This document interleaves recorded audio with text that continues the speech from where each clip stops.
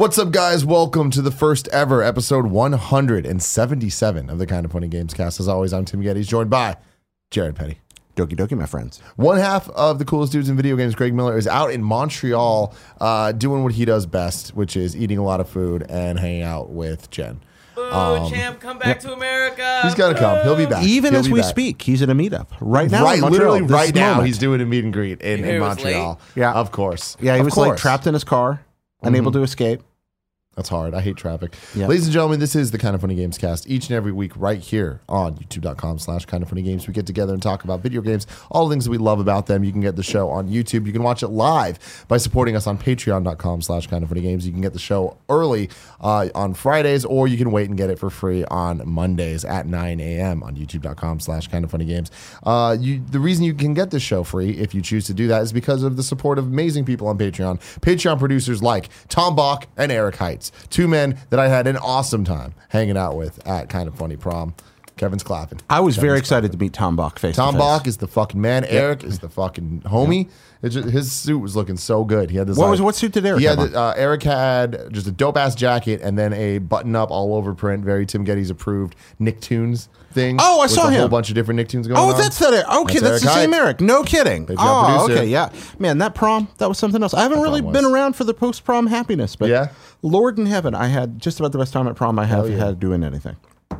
Shout What do out. you got for me, Big I was Kev? going to say shout outs to Anna Bach for nailing the Shout Madonna. out to Tom Bach's wife. Or what was Anna Bach singing? She was dressed as Madonna. She was dressed as Madonna. She I nailed it. don't She think I ran killed it. into. and it was fantastic. That's spectacular. You know, I want to get just right into it. Jay. All right, let's hop Just in. right into it. You've been playing some video games. I don't know a couple of these. Uh-oh. What the fuck is Tales of the Tiny Planet? Tales of the Tiny Planet was a surprising delight. So every now and then, Tim, I have this fun little habit where I'll open up a marketplace on one of my consoles or on my PC, and I'll just start looking around at new releases and looking for stuff I've never heard of. So I did this on PlayStation 4 just this week. I just started going through and go down a little bit and like, okay, nothing this week, back a little bit. And I come across this happy little smiling planet, Tales of the Tiny Planet. And I'm like, well, that's interesting. And I broke my own rule of purchasing. I read no reviews. I looked nothing up. I just said, I'm going to impulsively buy and try this little indie game. And I did, and it's really fun. Tales of the Tiny Planet is marvelously simple. I believe it's a mobile port, although I don't know that for sure because I still haven't looked this up, really. But Tales of the Tiny Planet is operated entirely with one button. That's how you play the game. So I'm sitting there on my PS4, and absolutely everything in the game is controlled by one button. It's very simple. You have a cute little planet with a happy smiley face. He's got to get to a goal somewhere on the level. There's gravity in this world, so everything kind of pulls him down. He rolls, sort of like Loco Roco style. He's just rolling, right? There are certain parts of the stage that are movable. It was a mobile game. It was a mobile game. Okay, so there's certain parts of the stage. It was great on PlayStation. Works really well there. Certain parts of the stage that are movable. By pressing the button and holding it, I can move those parts of the stage, and it's kind of like sensitive, so I can move it partway, let go, it drops back.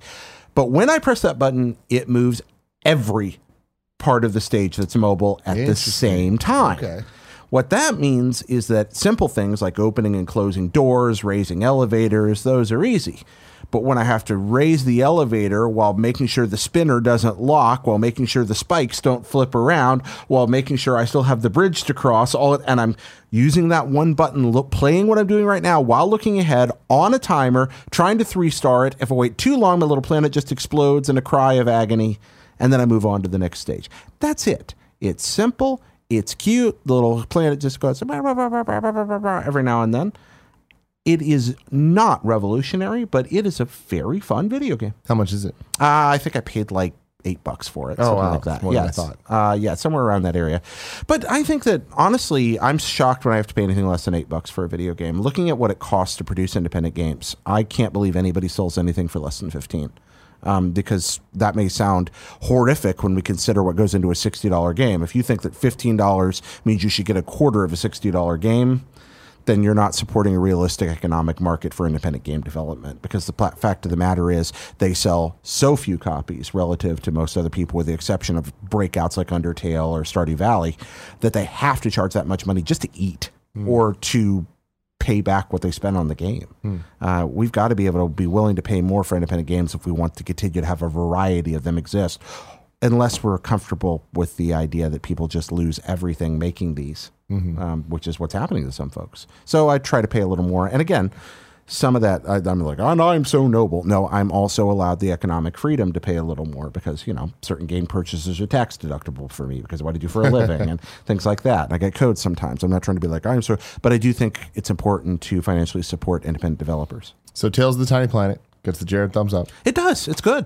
I like it. It's not like you're not going to be like, this is the slickest cool, but it is totally a fun little game. And I like it on my PS4 and go home play it some more. It also has a little co-op mode. You can play with somebody else and both sit there and control parts of the level. So we got some fighting games we want to talk about. Yeah. Here. We got Blaze Blue Cross Tag Battle. Indeed, Blaze Blue Cross Tag Battle. So Blaze Blue games are really good consistently. You ever play any of them?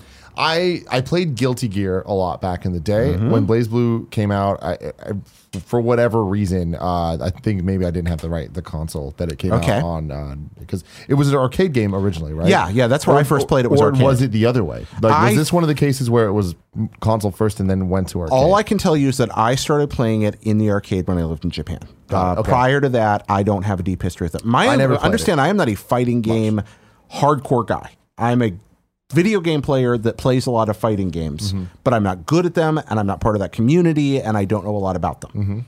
That's my answer. So I played Blaze Blue originally on arcade. There have been many, many versions since. I've played several of those. Arc System Works does a great job with fighting games. This is kind of baby's first fighting game.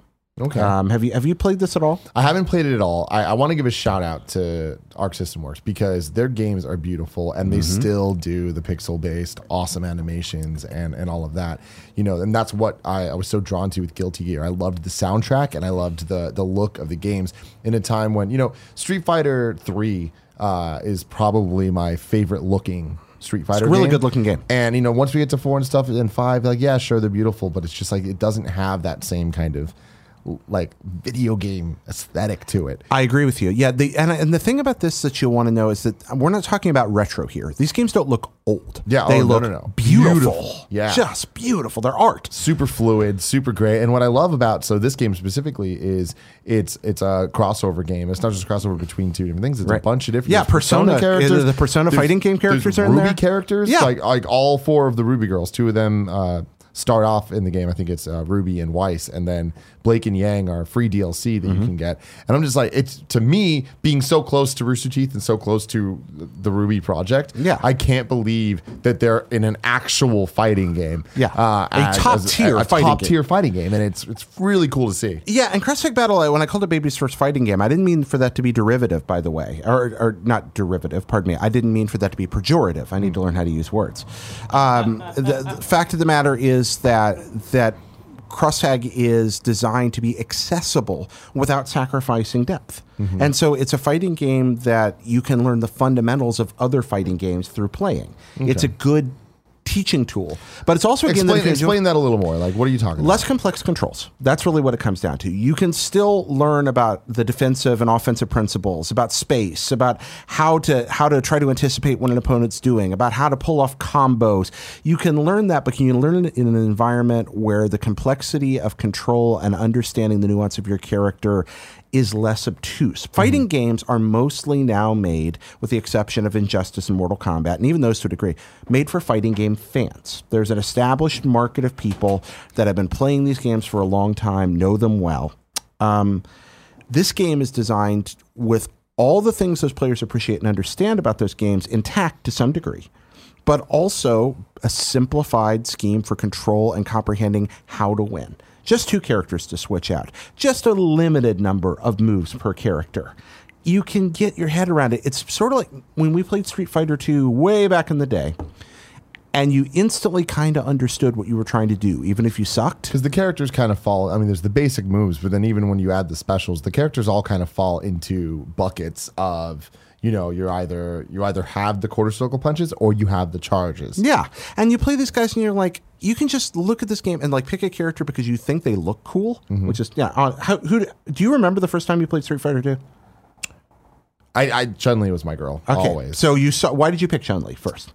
I tend to play as girls in games. I don't Okay. know. I played as Peach in Mario 2 and kind of just stuck from there. Also, the color blue, big fan of it. Big fan. So Chun-Li, I was just like, that's my girl. That's fantastic. Well, you popped in there and got Chun-Li, and you're like, and then you kept playing her because she was fun. This game kind of has that feel. You're like, I'm still bad, and I'm very bad with the charge characters. For some reason, I'm just not good at that, like the holding back, and then so like I could never play as Guile. Okay, you just can't do it at all. See, Guile was my original. I gradually moved over to Chun-Li, but Guile was my original. Street Fighter 2 made fighting games both smooth and accessible, and we all kind of entered on the ground floor. Then people got really good at fighting games, and it became impossible to play with friends that were good at them. This is a game that you and your friends can come in on the ground floor together on and spend many hours just figuring it out together and have fun. You're not going to feel like you're missing the game. That reminds me of back in the day playing Marvel vs. Capcom 2 with my friends, which that's a deep ass game. But you, even when you're losing, you still feel like you're having fun and doing something. Yes, well, that is the most unbalanced, Totally. glorious mess. MVC2 is art. It is what I wish every video game were. Just I want like it on Switch. Do you think that'll ever happen? I know there's so many licensing issues. Like they did the re-release on XBLA and PSN on last gen, and do then you they took think it Disney down. cares enough to do it? I mean, that's the Probably problem. not. Is they own the Marvel characters now. I assume. Yeah. I don't have in-depth knowledge of this, but I'm not sure that Disney really cares enough to let the Eye of Sauron focus on that long enough. You know, when you have so much money at stake, it seems like it would be easier to let small projects happen, but in some ways it's harder because people care more about showing a $50 million profit than a $5 million profit on their department. So stuff like this gets left behind. I don't know. It would be an ideal Switch game. I mean, I just got Street Fighter 30th on Switch, and I cannot get enough of it. I think that MVC2, especially with good online, perfect for Oh, it'd be Switch. so great. Yeah, it really would. I'm going to come to work and what's your team? My MVC2? team, I mean, again, I'm not good, but I just had a lot of fun. It was both Wolverines and Spider-Man. Nice. I liked getting in there just with the quick fucking punches. I loved the way Spider-Man looks when he was playing.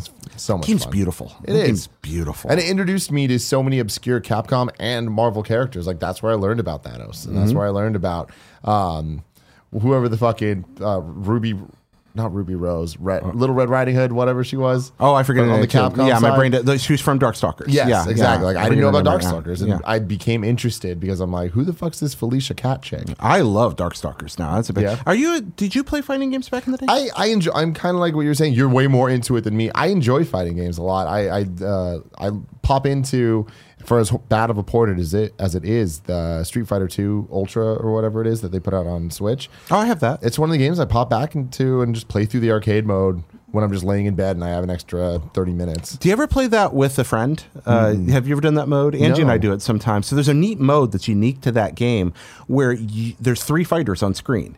You, a teammate, and the enemy. Really? The 2 of you are ganging up on the third. Yeah, you work side by seems side. crazy. You share a life bar. Oh, So cool. Angie, so it's like you're like ganging up on Bison or something, but every time he hits one of you or throws one of you, you both take damage. Interesting. It's a lot of fun. Yeah, no, Yeah. that sounds cool. Yeah, it allows So- Angie and I to play a fighting game co-op. With BlazBlue Cross Tag Battle, how does the gameplay compared to the traditional BlazBlue games? It's very pretty and fluid the way the traditional ones are, but it is simplified. You have a more limited degree of options, at least. And again, I understand that I'm not coming at this from the top tier fighting game expert perspective, but what I see is simplified controls, simplified execution of more complex ideas, but enough going on that I'm thoroughly entertained. It's not Who are you playing quite with? as nuanced, right? Mostly Persona characters. I really love the arena games, and so I've leaned really heavily into the Persona stuff that's in there. Have you played with the Ruby characters at all? A little. And that's just, they're not my characters, actually. That's, I like the idea that I can hop in from like Arena Ultimax and feel like I'm right in there. Yeah. And that there's a certain feel that's great. It's not perfect, by the way. It's just a really good game. Yeah. And I want to give Obviously, it some I love. mean, now I wasn't going to play it, but you're getting me excited. It's real about good. this. Yeah. And the switching fighters is fun because it's literally a one button switch. Yeah. It's just pop, somebody's in. Pop, somebody's in. Or pop, somebody runs in and delivers a smack to the back of the head and out. Is it 3-on-3 or 2-on-2? 2-on-2. 2-on-2. Great. Keeping it simple. Again, that's it. It's like all the stuff you would learn for a more complex fighting game. But I think it's a really good intro for that. That's awesome. I got to play as Weiss, man. The homie. Yeah. Hold on. Kevin just sent me something, and I need to see what it is. Oh no. What have you received, Derek? Oh, Jesus. What is this? It's Kevin, can you somehow show the people? What has he done? What? Oh, is it ASCII porn? Yeah, I guess. Okay, yeah, you don't You know. gotta show people. What the fuck hold is on. this? Okay. I don't know. I stumbled upon it. No, I'm don't- sorry I to derail you. stumbled upon it. No. Okay, so All right. this is probably created procedurally just by filtering video through. I've seen this done on old PCs a lot. I'm trying to slack. I'm trying to slack to the computer so I can show the kids. Do you have BlazBlue on your Switch right now? I do. Okay, when we're done with this, I might want to hop on that for a sec. But there's another fighting game that you got to play that people that were watching Games Daily today when we were recording this got to see me show Jared this game for the first time, Pocket Rumble. Yes, and how I miss Pocket Rumble, I do not know, but thank you, Tim Geddes, for the introduction. That's what I do. Because Pocket Rumble, despite the fact, again, that it's... Okay, Show the people. No, man, It's not that graphic. You see this shit, cool, Greg? It's It's just someone gently slapping their bottom. Oh man, it's just called Jiggle. Okay, thank you. All right, Pocket Rumble. Way too much Usenet going on here right now. All right, take that down. I'm not going to be able to think about it. Thank you very much. I've lost my complete train of thought. Thank you. Pocket Rumble. Yeah, I like a lot of old games. I think sometimes that gets overemphasized on here. It's like not like I don't play or love new games. Pocket Rumble is a new game that looks like a very specific old game. SNK versus Capcom Match of the Millennium for the Neo Geo Pocket. The ill-fated. Did you ever have a Neo Geo Pocket? I never did. Okay, do you remember them? I do remember them. So for a little while, the Neo Geo Pocket was kind of the premier color handheld you could have for a very brief period of time. It was named after the Neo Geo, this famous like $700 home console that had arcade hardware in it. Remember the Wonder Swan? I do remember the Wonder Swan. Never released in America. Yeah, there was a Digimon game on that I really wanted. Oh, have you ever played it? Never played it. So Wonder Swan's like $1 in Japan. Really? Yeah, like you can just go buy a Wonder Swan for like $1 and take it home. Swan crystals are much more expensive because they don't have the ghosting on the screen. That's what you want. That's the good one. I love you so much, Jared. Oh, yeah, I love Wonder Swan. It's great. It had a great version of Final Fantasy on it. Oh, yeah? Yeah, a lot of great stuff on Wonder Swan. So Neo Geo Pocket. Yeah, Neo Geo Pocket. So anyway, Neo Geo Pocket Color, without the historical essay, was this really great color handheld that, unlike Neo Geo, was not about super cutting-edge hardware. It presented a 8-bit-esque experience with really pretty colors, a nice screen for the time, this great 8-directional clicky thumbstick. I don't know how to describe that thing, except that it felt like a perfect cross between an analog stick and a D-pad. And nobody else has ever done it anywhere else that I've seen. One of the standout things on that system was several very good fighting games, because SNK, big into fighting games, that was kind of their bread and butter. And the best of those was their SNK Capcom Matchup Overlap Super game. That is a 2-button fighter, 8-directional movement, 2 control buttons, effectively punch and kick, or light and heavy. But what you get from that in terms of options and faithfulness of execution is a game that somehow has Street Fighter characters that feel like Street Fighter characters, even though they're cute and little and easy to control. And SNK characters that feel like they're SNK characters. And way more movesets and balance and strategy Than you'd imagine with 2 buttons. Because we're talking, it's a GBA setup. Yeah, it's but without the shoulder setup, buttons. without shoulder buttons. Yeah, I mean, it is just a 2-face button deal. And it's dope. It's great. It's beautiful. The art's still beautiful. This game evokes the look and feel of that game like I never imagined possible. And it does it on Switch, and it does it on apparently other platforms that I hadn't played yet. What else is it available on, Tim? Do you know? Because you just introduced me to it. I'm sorry, I didn't mean to throw you a curveball there. Throw that curveball. Throw that curveball. So why play it? One, it's even more accessible than Cross Tag Battle, although it's got your standard like deep fighting game tutorials are totally in there. It looks old, but it plays sublimely. There's a ton of variety in the fighters and the abilities that they have. Everybody feels really distinct. I've gotten hooked already on June, who's this ghost character. There's a lot of flavor. Like her grab she's like a floaty ghost, and she'll literally just possess someone, like go into their body, pick them up and throw them against the ground from inside. That's awesome. That's her throw. Like it's so rad. and she'll like summon things. There's a really good power up system where you can lay traps for people. It's all about area control, and so she'll clone herself, and you can leave a trap on the battlefield for some. Yeah, but you have like active control of it, and it's. Oh, Tim, Switch exclusive. It looks like. Okay, Switch exclusive. Well, this game is dope. Yeah, just fantastic. How much is it? I think I paid $10 for it. I believe. Okay, cool. And it's worth every penny, if not more. I honestly think it's underpriced. What about you? Have you played it at all yet? I played it at, I want to say GDC. It was either GDC or some PAX a while ago. But yeah, I mean, I'm immediately looking at it. I'm like, this is so up my alley. I love this type of stuff. And that's what I'm saying about fighting games, that I'm not good at them. I'm not even really that deep into them at all. But a 2-button, pretty looking, aesthetically pleasing fighting game, sign me the fuck up. Great tutorials, really deep, lots of special abilities, neat music, beautiful graphics, and the graphics are thoughtful. They're not just like, we're going to make retro style. The palette choices are really smart. Like everything pops, and it pops great. But they're also somehow evocative of the Neo Geo Pocket Color palette. I don't know how they did that. Yeah. And well, it kind of has that filter over it that makes it all look very like, I don't even know what the word is, but like it looks like there's like a checkerboard filter almost kind in of between muted, each pixel. and it works. This is the game when you saw Karen taking the game to the party. What? Like a window screen thing? Not quite. I don't pull up the trailer. Yeah, it's for a Pocket really neat Rumble. game. Tim, I really want to. So while he's pulling that up, you know when you saw Karen in the original Switch reveal going to the party and setting it up on the kickstand and people all playing with their Joy-Cons? This is the game for that. Totally. Because you can play it with it. Yeah, there we go. But yeah, just that kind of that like old school CRT filter. And when you play it the same thing that you get from like a VR. Well, I don't think it's like a. I don't think it's like an eagle filter exactly. I can't quite figure out how they did this. That's what you're talking about, right? The lines, yeah. Yeah, it looks really, really good, and I haven't played online yet. So, but I'm assuming since it's GPPO, looks it's going to so be great. tight. And when you play it on handheld mode, that's like they're showing there. So it looks really cool blown up, but when it's small, it's perfect. You can see it great. So this is the game to set up on your kickstand, sit next to a friend, and play. Like this is like, hey, I got the ghost character you're talking about. 15 minutes at my lunch break. I'm going to play this. Yeah, that's the training room there. I love how the homie looks like Ash Ketchum, just fucking. Which one? Oh, the guy with red gloves. The main character. Yeah, he's like Tenchu. He's like Ryu. He's totally a Ryu clone. That's Naomi right there, who I can't figure out who she's based on yet, but her moveset, she's really quick. Like very, very agility based. That's awesome, man. Yeah. God, I want to play. Thanks for this. It's a great game. And then you played another game today that we talked about on Kind of Funny Games Daily. The game that came out, I was making fun of the name, and you're like, you know what? I'm going to play it.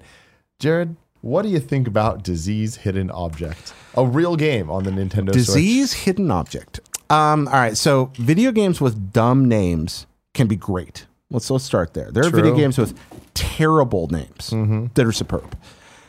Disease Hidden Object is not among those games. It does have a terrible name. No. Imagine if Where's Waldo were a video game, which has happened. There was an NES Where's Waldo game. But worse. Much, much worse. You have a timer. You have a dark room on your small Switch screen.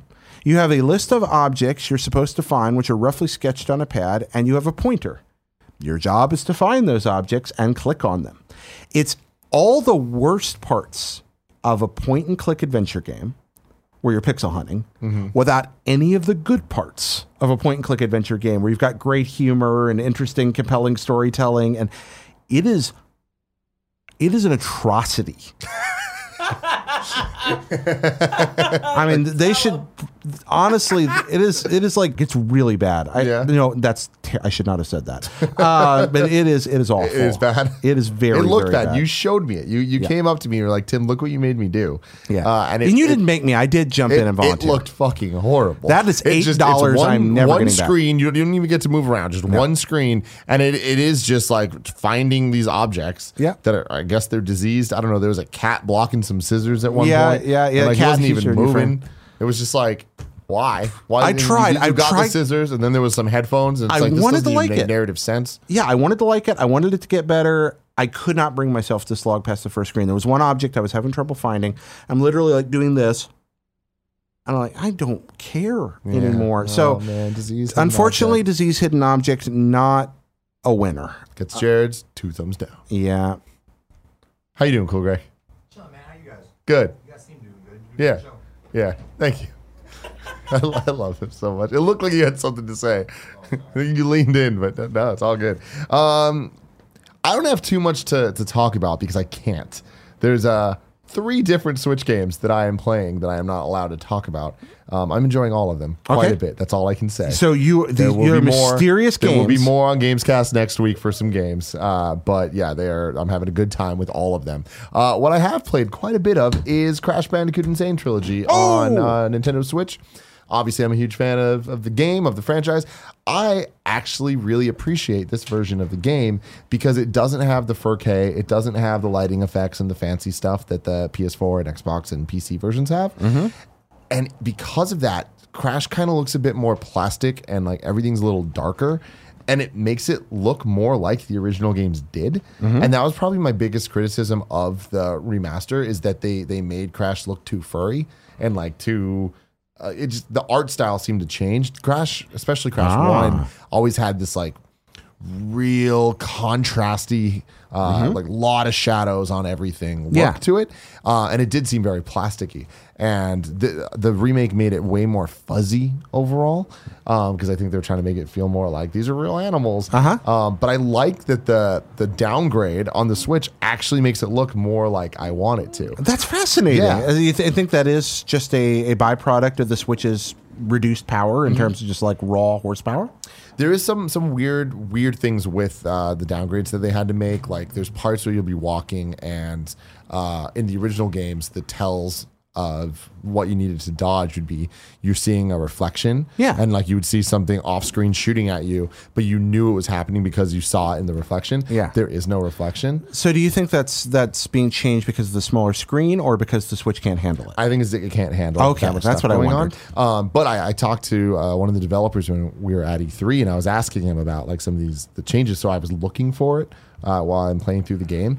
And he was telling me that because they had to make concessions like that, they did change things and they added tells exclusively to the Switch so that even though you don't see the reflection, now you see them come on screen for a second and hear different audio cues to let you know, like, oh, there's something you need to dodge. Okay. And I was like, okay, cool. At least if you're going to make changes, like, make sure that you're changing it all the way so you're not breaking the game.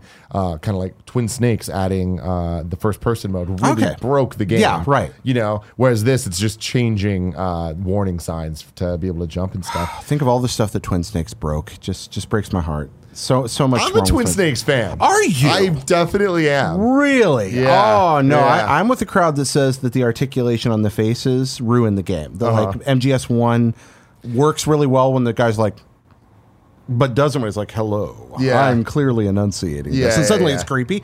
Do you not feel that way? You're right, but there's just something about it where it's like, I get that MGS1, the original, is always going to be like the timeless classic, but it's like, dude, Twin Snakes is dope. Well, sometimes remakes are better. Sometimes remakes are much better. Resident Evil remake is better than Resident Evil. It is definitely better. Absolutely. But I like the over-the-top, like, kung fu and, like, Matrix-y action scenes and well, stuff. You definitely got that from that. I just felt that robbed Snake of his like, kind of everymanness. Like, Snake is this guy that kind of gets beat up, and he's kind of dumb, and he's kind of...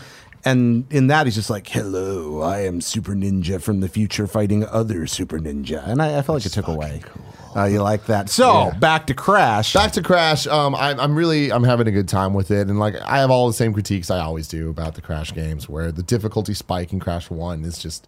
It's frustrating. The hitboxes are just like, they're just horrible. All the hog wild levels are like, they're fun, but then you get to the ones where you're on any of the bridge levels are just like, stop. Do you wish that the remake had less fidelity to the original material, that it had altered those things, that they'd changed the gameplay? No. I feel like you need to keep the gameplay what it was. Okay. Yeah, like you can't. It would be a Twin Snakes type situation where then all of a sudden it's not fun anymore. Like there's boss fights in Twin Snakes that just simply are not fun because it's so easy, and all the challenge is gone, and so it's like it might as well have just been a cutscene. And I feel like with Crash, like the difficulty is the precision jumps. If you take that away, no reason you might as well be anymore? watching a YouTube video of someone playing. You know, but yeah, and I feel like there's just so much content in this game, and like I played through all 3 Crash games so many times. I've only beat Crash 1 once and I streamed that on my birthday a couple of years ago. I was honestly unaware that anyone had ever beaten Crash 1. Dude, Crash 1 is fucking hard. Yeah. It is so hard to the point that it's just not worth it. No, I didn't think anyone had ever seen the credits to that game. Crash 2 and 3 are a lot better balanced, and there's a lot more going on. And again, like I replayed through all 3 last year, and here I am again, like wanting to play through them again. But on Switch, just gives me that extra like, oh cool, I can do this wherever I want to in little short bursts. So you can chip away at this. Chip away at getting 100% in each one. Like it won't be an actual platinum, but who gives a fuck? You can arrive at your bus stop angry from having missed all that platforming. Yes. So is this a recommend, Tim? Yeah, dude. Crash on Switch, I think I could definitely recommend it because for $40, you're getting three games that there's a lot of content there. If you enjoy platformers at all, it's like there's a lot of good there. I'd say more good than bad. There is a lot of bad, but there's more good than bad overall. Europe's loving it. I think the biggest question is, is it worth double dipping for all the people that bought it last year on PS4? And I honestly feel like you know the answer to that question in your heart. Like you either like, yes, these are games that I want to have on me forever. Like me, like totally, it's worth it for people like me. Yeah. Is it worth it for others? No, probably not. Yeah, that makes sense. Yeah, and then I've been playing more Mario Tennis Aces, but that's. I just finally gave up on story mode entirely. Okay. And I was like, I'm just not doing this. It's not fun. Everyone agrees. Like, fuck this. So I've just been playing tournament mode. I haven't been online. It's just tournament against bots. And like, man, it's just such a fun tennis game. So somebody told me after our last show, one of the best friends, I don't remember who, that we did have one fact wrong when we talked about Mario Tennis Aces last time, in that you do have to finish story mode to unlock all the courts. That's what they said. Oh, really? And I don't know that firsthand because I have not bothered with story mode, but I am wondering about that. Do you think they'll patch it so the courts are available, recognizing that might be a mistake? Probably not. Yeah. That doesn't seem like a Nintendo move. I wondered. But yeah, we'll see. That's interesting. I also don't need all the courts. It's tennis. Did you see the thing? Somebody made a joke on Twitter today that Drake released an updated version of his most recent album. There's effectively like somebody's pointing out that like Drake is now patching his albums.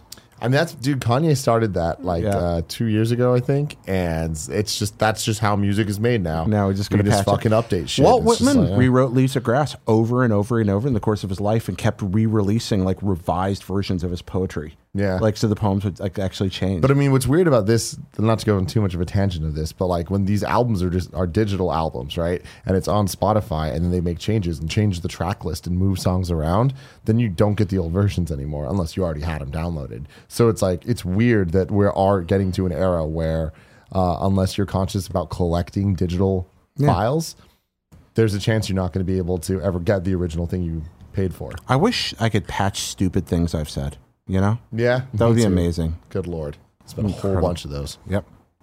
Now it's time for the topic of the show. Ooh. This one's really, really interesting to me. Someone wrote into Kind of Funny Games Daily yesterday when it was me and Gary, and they're talking about the news of Google trying to enter the console space. I looked a little bit into this. Google is supposedly going to enter the market with a 3-pronged approach. 1, a streaming platform. 2, new hardware. And 3, an attempt to bring game developers under the Google umbrella, whether through aggressive recruiting or even major acquisitions. So I wanted to talk to you about, it's 2018. Yep. We got Nintendo doing better than they have in a very long time. Yep. We have a dominant Sony like we've never seen before. We have a Microsoft that is building towards a much better future, learning from the mistakes of the Xbox One while still being very successful and making a lot of money. Yep. Is there room for a 4th power player? And if so, what would that mean for the 3 that we have? And how can the 4th succeed being Google? Well, first off, I definitely think there's room for a 4th power player because there already is one. In this community, we don't talk about it as much because we are mostly a console-focused community. But ladies and gentlemen, there's that Steam. It's been there for a long time, and that is absolutely the 4th pillar of game sales. Totally. Steam, GOG, etc. That world is every bit, if not more lucrative than the console space. Indeed, I would say there is a 5th pillar. Oh, come on, calm down.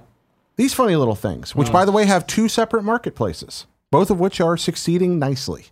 Right now, there are already 6 major places I can go to play mainstream video games. There's this old argument in consoles that goes all the way back to the Sega dropout around the Dreamcast that you can only support 3 at once. I think that has long been an anachronistic argument. It's interesting you bring up the mobile specifically and even PCs to an extent, because while there is PC exclusive games for sure, I feel that the reason that the big 3 are the big 3 are that they have the AAA exclusive titles, and that's kind of what sets them apart from these other platforms. And yes, I guess like Super Mario Run would be a AAA title on mobile, but I don't. What's up?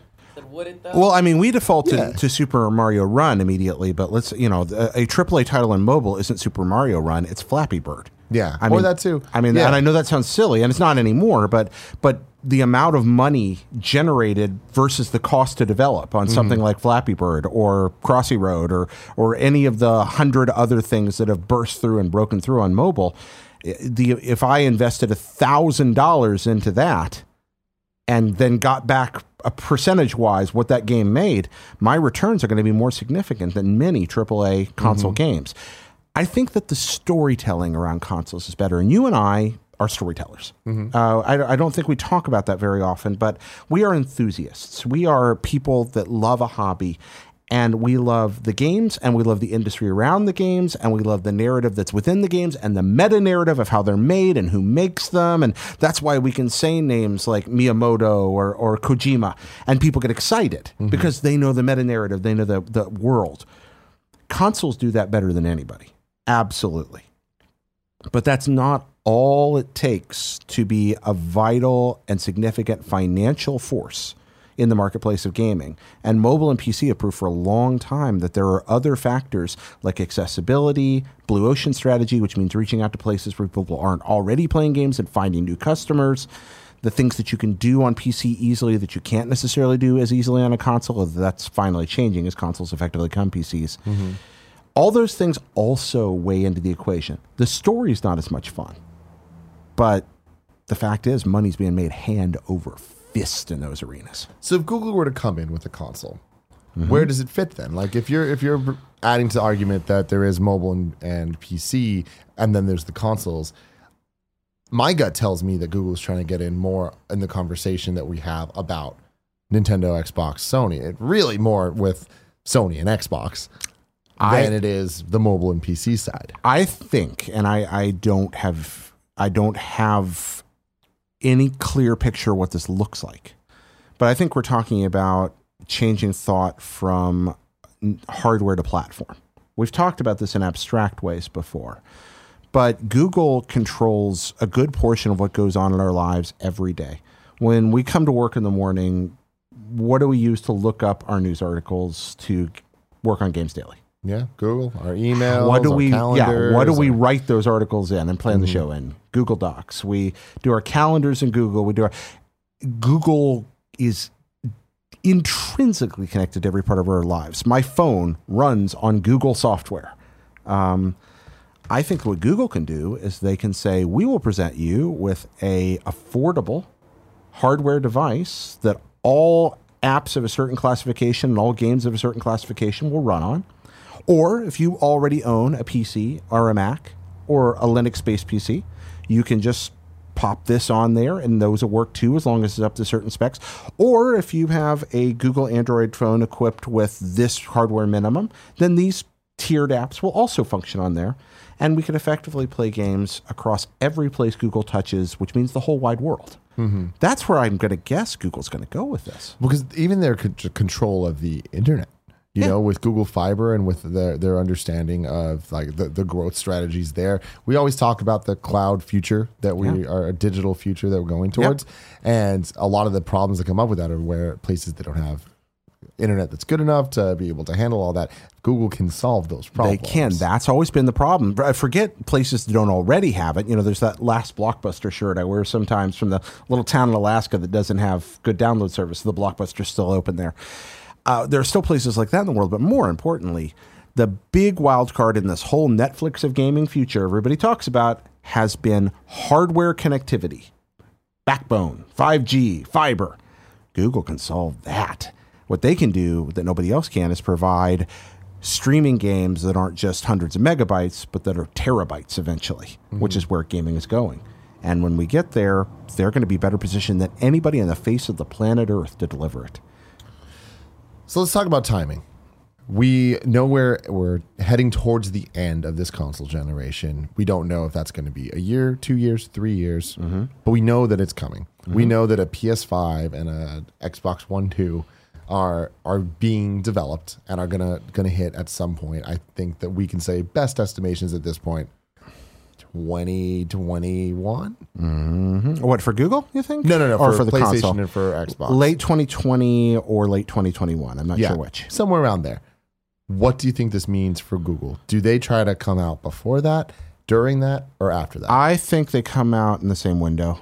I think that the fact that we're hearing rumors now, assuming this project sees itself to fruition, and I believe that it probably will, I figure we see something definite by 2020 late. That's my guess, or hear something definite. I'm not sure the product's on shelves by then, but it might be. Also, I think this will be iterative. Remember when Steam came out? Did you own a PC when Steam came out? No. Steam was this horrible, crappy, buggy piece of awful software that used up valuable resources on your PC, and you had to install it if you wanted to play Half-Life 2. And everybody that owned a PC wanted to play Half-Life 2. Yeah. Therefore, we all put Steam on our computers. That's how they got us. Is that wait? Steam came out with Half-Life 2? Yeah. Really? Steam has not been around that long. Really? Man, I mean, I'm obviously not really a big PC gamer, but I did get Steam for Counter-Strike Source, which was from Half-Life 2. Yeah. So, yeah, I guess I did have it when Half-Life it first 2 came out, was the Trojan horse that Steam was unleashed upon the world in. And a lot of the success of Steam comes from the fact that we had to have it on there as long as we wanted to keep playing Half-Life 2.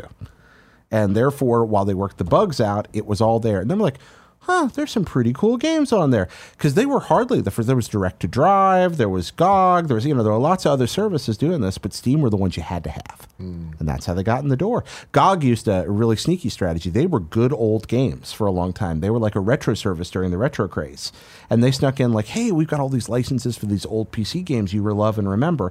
And then they started just being like, oh, by the way, we also sell a lot of the stuff Steam does, and sometimes we sell it without DRM. You don't have to load you can just download it. You don't have to have Steam on. And that was how they kind of worked their way into the marketplace. Very clever. Yeah, interesting. So, Steam snuck in that way. Google, because it's already a part of our lives every day, unlike most people who want to do this, they can literally just force us, and they can force us without pain, to have this capability on almost any device we use. They just be like, hey, by the way, here's this thing. It's on your phone now. Want to play 6,000 video games by companies you love? Here they are. Want to play them with a controller? That's okay. We build our own phones. So guess what? This one's got a controller built in, and not a crappy controller made by companies that don't understand gaming, but made by a division that was built to emulate the best of what works in console and handheld gaming industries. That's what I think they're going to do. We've become so accustomed to Silicon Valley companies or other, Facebook that are being clueless about why games are actually fun and being blinded by loot box greed or Farmville greed, Zynga syndrome, that we forget that if somebody just did it right, they'd probably own the world if they had that discovery window. And Google has the discovery window and the ability to do it right. So taking a step back for a second, you said earlier that you do think this is going to happen. You do think that Google is entering the console space.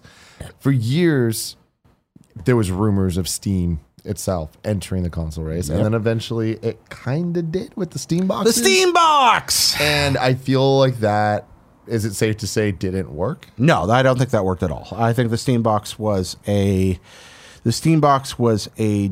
toe dipped in the water that just never came out the way they wanted it to. And why is that? Is it because the world wasn't ready for cloud-based downloading games, or is it just that there was too many options? There were infrastructure problems, there were discovery problems, there were probably internal. I don't have any inside info on this, but I'm guessing there was some disagreement within Valve and what the product ultimately needed to be. There were pricing concerns built around what it took to run the apps based on a PC architecture. There were operating system licensing questions and how to get the Linux build just right to have low resource but high availability of all the things you want to be able to play. There was trying to balance PC gamers, which are obsessed with customization, with console gamers that are mostly concerned with accessibility and connectivity to their friends. All those concerns in a company that was mostly traditionally PC based. And it just didn't quite come together. A lot of times the people that have the good idea first are not the ones that pull it off. MySpace is my favorite example of this. Remember MySpace? Oh, very well. So if this may sound funny to you, but once upon a time, kids, MySpace was Facebook. Mm-hmm. It was an ubiquitous company that could go nowhere but up. Everybody used MySpace. And then one day, like somebody flipped the switch, no one did. Because Facebook at that time was just easier to use, less cluttered, more accessible, more easy to understand. Less glitter HTML. Yeah, more feature rich. And it's like the world switched over in 3 days. Mm-hmm. It was really bizarre. Do you remember that? Oh, definitely. Yeah. And so Steam might be the MySpace, or Steambox might have been the MySpace of this. Mm-hmm. And Google's effort could turn out to be the first. By the way, I do not guarantee they're going to succeed in this. Giant companies entering industries they don't understand can totally screw up. It's happened so many times. But twice it's worked. Mm-hmm. One of those companies was called Sony, and the other was called Microsoft. Yeah. Sony was not a games company in 1994. They had a tiny gaming division that made terrible video games for other hardware.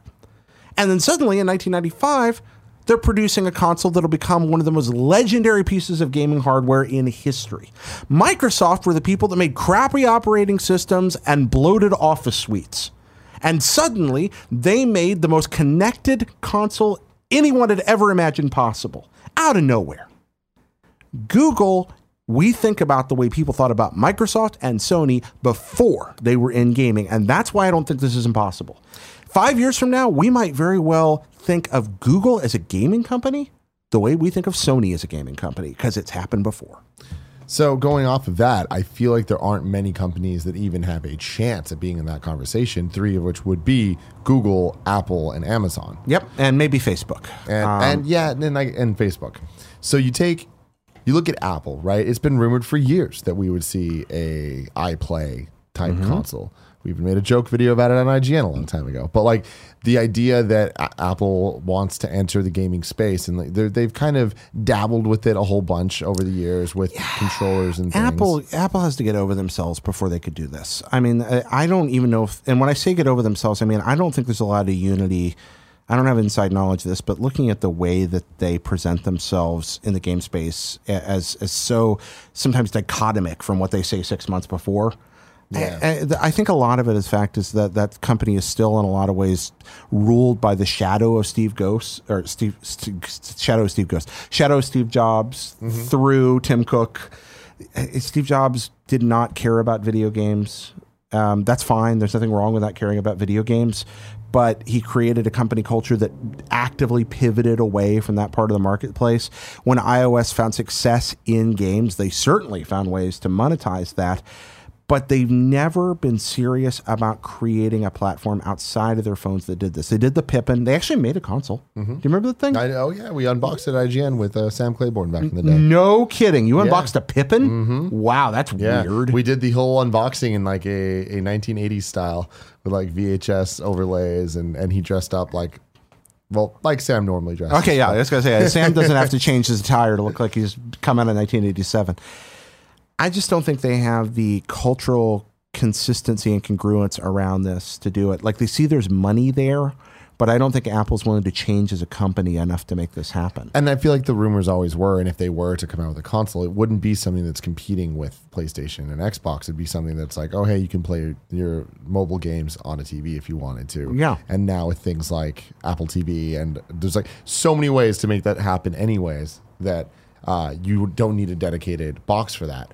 Then there's Amazon, which, I would have been surprised years ago to see them making their own products, but over time we've kind of seen them with Alexa, with the Fire Stick and the tablets and all that. Like they are making choices, smart choices, investing in different ways for them to grow. But do you think that video games could be one of those? It places? could be. I don't know if Amazon cares. I don't have enough knowledge of that situation. Like if Amazon announced a console type system tomorrow, I would not be shocked. If we'd never heard of it, it's been in development for 4 years, and they launch it tomorrow, you can buy third-party games you've heard of right now through the store, and they will work on your PC, and they will work on your Kindle Fire, and I would totally believe it because I think they're almost as well positioned as Google is from this. Maybe even better. What Google controls in infrastructure and information discovery, Amazon can counter with their storefront and their capitalistic, effectively, monopoly on commerce in the United States, which really can give them a huge edge on this. So I could totally see Amazon making the same kind of play. So with all that aside, Google seems to actually be doing this. I think so, yeah. If they do it, what do they need to do to have it succeed? Well, they need to do what no one has done before and have a centralized internal vision for their market. A centralized internal division that's built around this market and understands what has worked. They need to respect the traditions, the rituals of the community. They need to build that core so that they can expand to everyone. Now, you don't start selling games to people who already play games only. That would be a terrible mistake. I mean, mobile proved that if you sell games to people that don't play games, you can vastly increase the number of people who play and thus increase your market, and it's great. But they also, if they want to succeed in making this thing a true platform for what we think of as AAA third-party type games, they're going to have to understand us. They're going to have to understand that we care about ease of connectivity, brand loyalty, faces, that we care about personalities.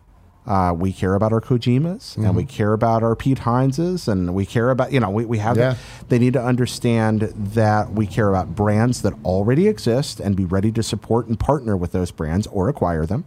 They need to understand that we need something to play these games on that doesn't feel like a piece of trash in our hands.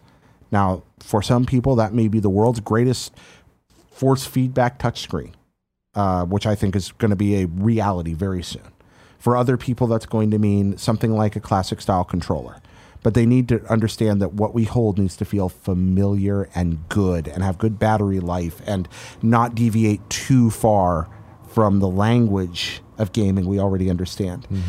I don't think anybody that's tried this has ever done that. I think that if they're going to succeed, they must do that. They also have to make purchasing painless and quick. They are going to absolutely have to improve their customer service. Google's weird "we don't exist" culture, not going to work in the game space. Not where people are used to actually getting a response. They can shunt some of that over to third parties, but if I buy something and it suddenly doesn't work, going to Google Forums is not going to be a good option for me. I need a human being that can actually solve the problem, and they're going to have to put real effort into customer service.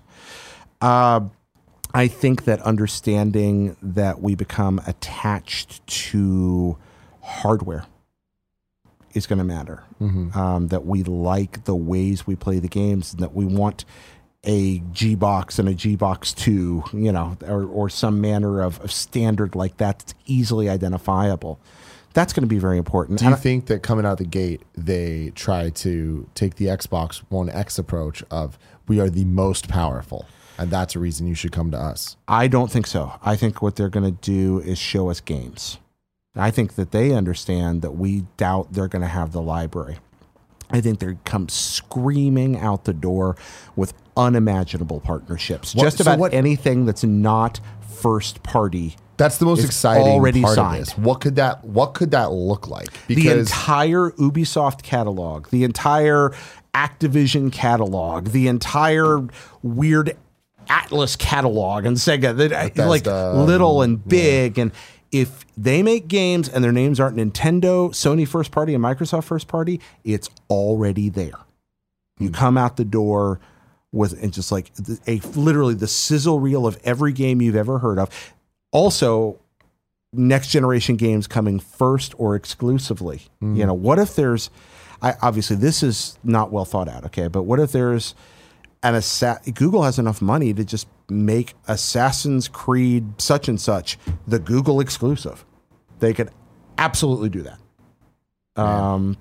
They could literally pay for the entire production budget of the game and what Ubi would normally make selling a game like that if they want to, just to guarantee that people buy their boxes to play it. They got that kind of cash. Yeah.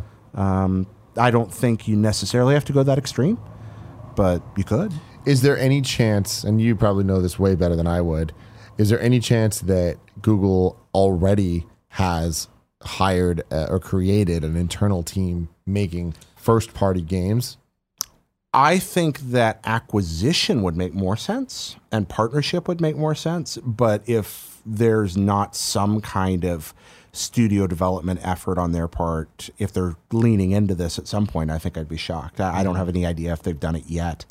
But I think that if they were going to pursue this long term, of course they want control over some studios to produce Google exclusives. Yeah, you want your exclusives. It's fun. You want a beautiful game that people have to play. Killer apps of any kind. We forget killer apps are not a video game primary term. Oh, he said, now you're stuck with me. All right. You can turn the sound down for a minute. No. You forget that killer apps are not a video game exclusive term. We think about that in terms of the game that sells a console, but killer app, a term, was invented to describe computer software you had to have. One of the earliest killer apps was VisiCalc in 1978. That was a spreadsheet for the Apple II. That's where we really kind of get the term. It was the reason people ran out and bought that computer. It's like, oh, wow, computers are neat. Whoa, I can do something useful for my business with this. And then they went and got it. Word processors, things like that followed. Web browsers were a killer app at one point. What's that? Do your taxes on them. You could do your taxes and businesses would buy it. They're like, oh my gosh. The thing about VisiCalc people forget is it's a time machine. Like spreadsheets are time machines. Before we had them, we didn't realize that. But it used to take days to try to extrapolate numbers out and change and say, hey, what might happen if we tried this? And that took forever. And then suddenly spreadsheets were invented and it took seconds. Once that happened, the whole universe changed and everything we know about data completely blew up. And now powerful companies can control the world. That wasn't possible till then. That's actually kind of regret. But anyway, killer apps would be a good thing for Google to have there. Kevin, what do you think? Do you think this is going to happen? No. No? Expound. Don't think it's going to happen. All right. Well, that's kind of useless right there. And I hope it doesn't happen because I like having one device where I can do this. I hate that I have multiple devices where it's like, well, I want to play Fortnite. It's like, all right, cool. I guess I can't play it on my PlayStation because there's all these devices that don't play together. So what about if you're in a universe where Google owns everything and you can play those games on all your devices? All right, now I think that's what they want to happen. Yeah, I know, but that's what Disney wants to happen. I know. Meanwhile, are they going to have 50% equity in Hulu and now Hulu's going to be worth it? I don't know. But Netflix is still going to be worth it. That's too many things to have, man. I think that's $20 right there a month. We're going to go through a painful. Well, again, ultimately, the goal of something like this is to separate us from our money. I haven't even begun to comment on whether I think that economically this is a good idea. I'm saying I think it will happen. That's the other thing. How much money can they be hoping to make off this stuff? Because it's I feel like for most companies making consoles, haven't they with the exception of Sony haven't consoles come out at a loss for a lot of companies like Xbox?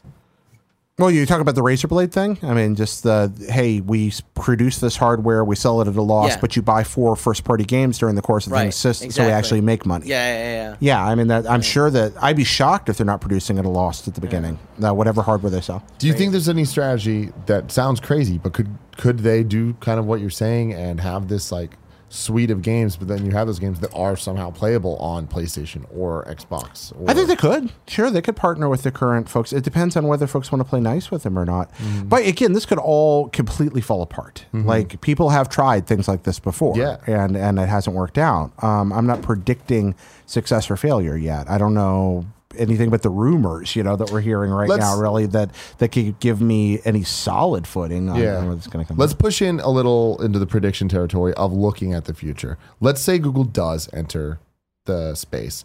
Let's say they do it at the same time that the next generation of systems happens. What do you think that generation looks like, and what do you think the next generation looks like? Are we talking about across the industry or their stuff? Xbox, Nintendo, Sony, and Google. Does anyone leave? Does anyone partner?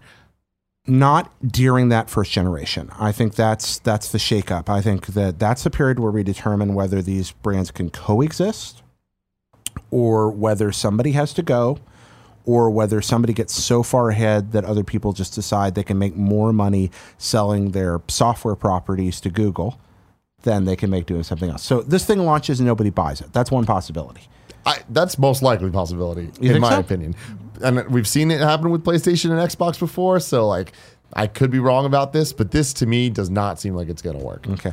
Think about this, Tim. What if tomorrow you got an email that said, oh, by the way, Google bought Epic. Yeah. And Fortnite now runs on Google's little thingamawazzy. And by the way, that's the easiest, quickest way to play it now everywhere. I mean, would that affect... You'd suddenly, even if you didn't play it on a Google platform, you'd suddenly be playing a Google game. That's true. I just feel like as big as that is, it requires 10 of those moments. But I think they can make that happen. They can, but I don't think they will. That's yeah. That's the thing is you look at it and like overall, like I'm a fan of Google. I would say like I like their product. Yeah, you do. And but it's things like Google Fiber. It's like they test little bits here, they test little bits there. It's been years trying to like getting to where they need to go. But then you look at with this potential launch, they would need it to be so buttoned up to fight against these other guys that I just can't imagine it. Again, we say that, and we say that with good reason, because most endeavors in this industry do fail. How many failed consoles are out there? Ouya, exactly, because it comes to mind immediately. The 3DO, I'm not going to go down the list of failed consoles. There's a lot of them. There aren't too many failed ones recently. Well, that's because people kind of got out of the space and went to mobile, where at least there's a perception that there's a ton of money to be made with very little investment. The development went over to software, and people are like, why would I want to dump a bunch of money in a hardware company? It's hard. I used to work for a 911 vendor. We built hardware and software systems for 911 relay stations. And one of the things I learned in that business was nobody ever wanted to talk about hardware. They wanted to talk about software, especially the money men. They wanted to talk software, because software was paying some engineers and patenting some intellectual property, and off you go. Hardware required maintenance, and there were costs involved, and what you could never convince these guys was you have to have hardware to run software on. And that does matter, particularly when you're talking about building the infrastructure for a software product that actually works. In the same argument, I think there's been this idea recently that, well, there's enough hardware out there, people already in that space owning it, that we can concentrate on just selling software on platforms that already exist. I think Google's thrust will be probably a two-pronged attack. They will look at software, which they own the universe on, but they will also point directly to hardware you are already holding as a great place to play their games, and introduce new, cost-effective, appealing hardware that's hard to turn down. And I think they may have the patience to make it work. Interesting times, my friend. This was a fascinating conversation. I had a lot of fun. Thank you very much for No it. problem. But I want to turn from serious conversation into a bunch of bullshit. You invented a game last week called Mobile Game or Bullshit. We're going to do it again right now. This is a remix version. It is Mobile Game or Silicon Valley Startup. That's right. I'm going to play against one Kevin Coelho. Yeah. Do it. Yeah, do you have another 5? I do have another 5 prepared. Yeah, so we're going to kind of theme these sometimes. So this week, all the bullshit is Silicon Valley startups or startups of some kind. I didn't actually look up all their addresses, but close enough. Okay. Now, to understand, some iOS games, Android games, are also created by startups. So if it happens to be a startup that helped fund this game, understand Silicon Valley is a game, not a startup. Just think it. Okay, we're gonna have some hair splitters out there maybe around this. All right. But if it's a game, are you ready, Kevin? Let's do it, man. Are you ready, Tim? I am. We don't have a jingle for this yet. It's okay. All Is right. Andy here? I mean, Number 1. By the way, we have descriptions for each of these now. Okay, good. You ready? Yeah. I've written some descriptions. Sporkle. Turn your iPhone or iPod Touch and now your iPad into an on-the-go treasure trove of trivia. It's a game, right? Is that a game? Yeah. Or a startup? So all of these have game descriptions. Are the descriptions all bullshit or all? I'm not going to tell you which are real. Are they either bullshit or? I'm real? describing all of these as games. Okay. Got it. Everything's going to sound like a game. So Sporkle, the game, turn your iPhone or iPod Touch and now your iPad into an on-the-go treasure trove of trivia. I'm going to say it's a game. You're going to say that's a game. I also said it. Saying it's a game. Yeah. Do you want the answer now the or answer the is? Give us the answer. The now. answer is it's a game. That's right. Hell yeah, Kev. It's a mobile game. Got it. Sporkle, the quiz game. Number two. Okmo, the ninja rope platformer. Okmo, the ninja rope platformer. The description is the real. You don't know. It's either the real description or something you made up. Yes. All right, perfect. One more time. What is the name of it? Okmo, the ninja rope platformer. Startup Startup for sure. Okmo, OCMO, the ninja rope platformer for iOS. What? It's an actual game? Oh, yeah. That's a real game. Okmo, the ninja. That's the description. The ninja rope platformer. That was a company that made like updates for Excel or something. Well, in fact, Okmo is the ninja rope platformer. All right. So Number you've 3. each got 1 point right now. Mm-hmm. Yeah. I'm keeping a tally here. But I want to keep the audience up to date where we are. Number 3, Nerks.